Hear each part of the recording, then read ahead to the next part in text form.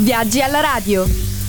Bentrovati da Josie Di Giorgio ad un nuovo appuntamento con Viaggi alla radio, dove proseguiamo il nostro tour radiofonico per lo stato della Florida e ci occupiamo di Orlando. La vertiginosa ascesa di Orlando in termini di fama è dovuta principalmente, se non esclusivamente, a Disney World, Universal Studios e gli altri parchi divertimento che l'hanno resa la città più visitata di tutta la Florida nel giro di pochi decenni, con i suoi oltre 50 milioni di visitatori all'anno, più di Miami, più di Key West e più di altra città turistica dello stato. Questo ha fatto la fortuna dell'industria alberghiera. La International Drive e tutte le zone periferiche di Orlando pullulano di hotel, di resort e di alloggi.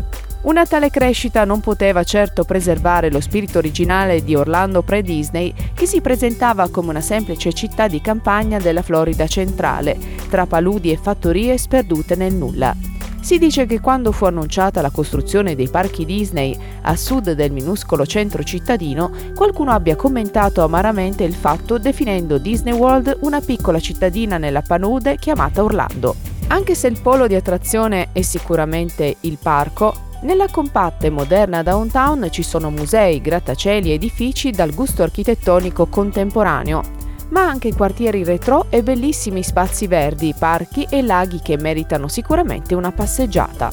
Tra i vari luoghi di interesse culturale di Orlando, sicuramente l'Orlando Science Center è il museo più adatto alle famiglie con bimbi incuriositi dal mondo della natura.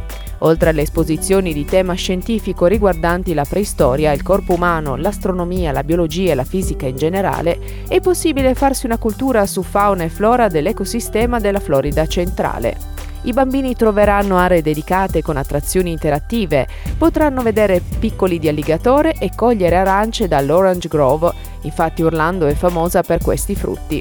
I più grandi saranno attratti dal Cinedome, un impressionante mega schermo dove vengono proiettati documentari scientifici di notevole interesse. Strano ma vero, qui si organizzano spesso e volentieri dei matrimoni. L'Orlando Museum of Art ospita 5 collezioni di opere che attingono alla tradizione artistica di differenti culture nel corso dei secoli.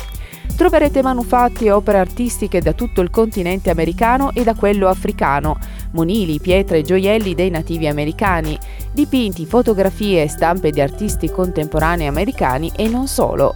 Degne di nota sono anche le installazioni e le mostre temporanee che vengono allestite nei locali del museo. Nel cuore del centro cittadino si trova il Dr. Phillips Center for the Performing Arts, un modernissimo teatro con una sofisticata e appariscente architettura in vetro che dà il meglio di sé in notturna, quando ospita concerti di musica classica, rock, pop, balletti, show di danza e, per chi non li ha ancora visti a New York, uno degli spettacoli di Broadway di maggior successo, ossia The Lion King. Il vantaggio è sicuramente quello di vedere un grande spettacolo a prezzo più contenuto rispetto a quello del venue ufficiale newyorkese. Se vi piacerebbe approfondire la storia dell'Orlando passata, fare un viaggio indietro nel tempo per vedere come l'uomo si è rapportato alla natura selvaggia della Florida dalla preistoria fino all'era dei parchi a tema, raggiungete Central Boulevard e entrate nell'edificio storico che ospita l'Orange County Regional Historic Center, un interessante e istruttivo museo con numerose esposizioni a tema e curate ricostruzioni di edifici storici, tra cui Pioneer Cabin del XIX secolo. Il centro cittadino ospita anche alcuni bellissimi spazi verdi dove si può passare un pomeriggio rilassante prima di avventurarsi alla scoperta dei quartieri più interessanti del centro di Orlando, su tutti Thornton Park.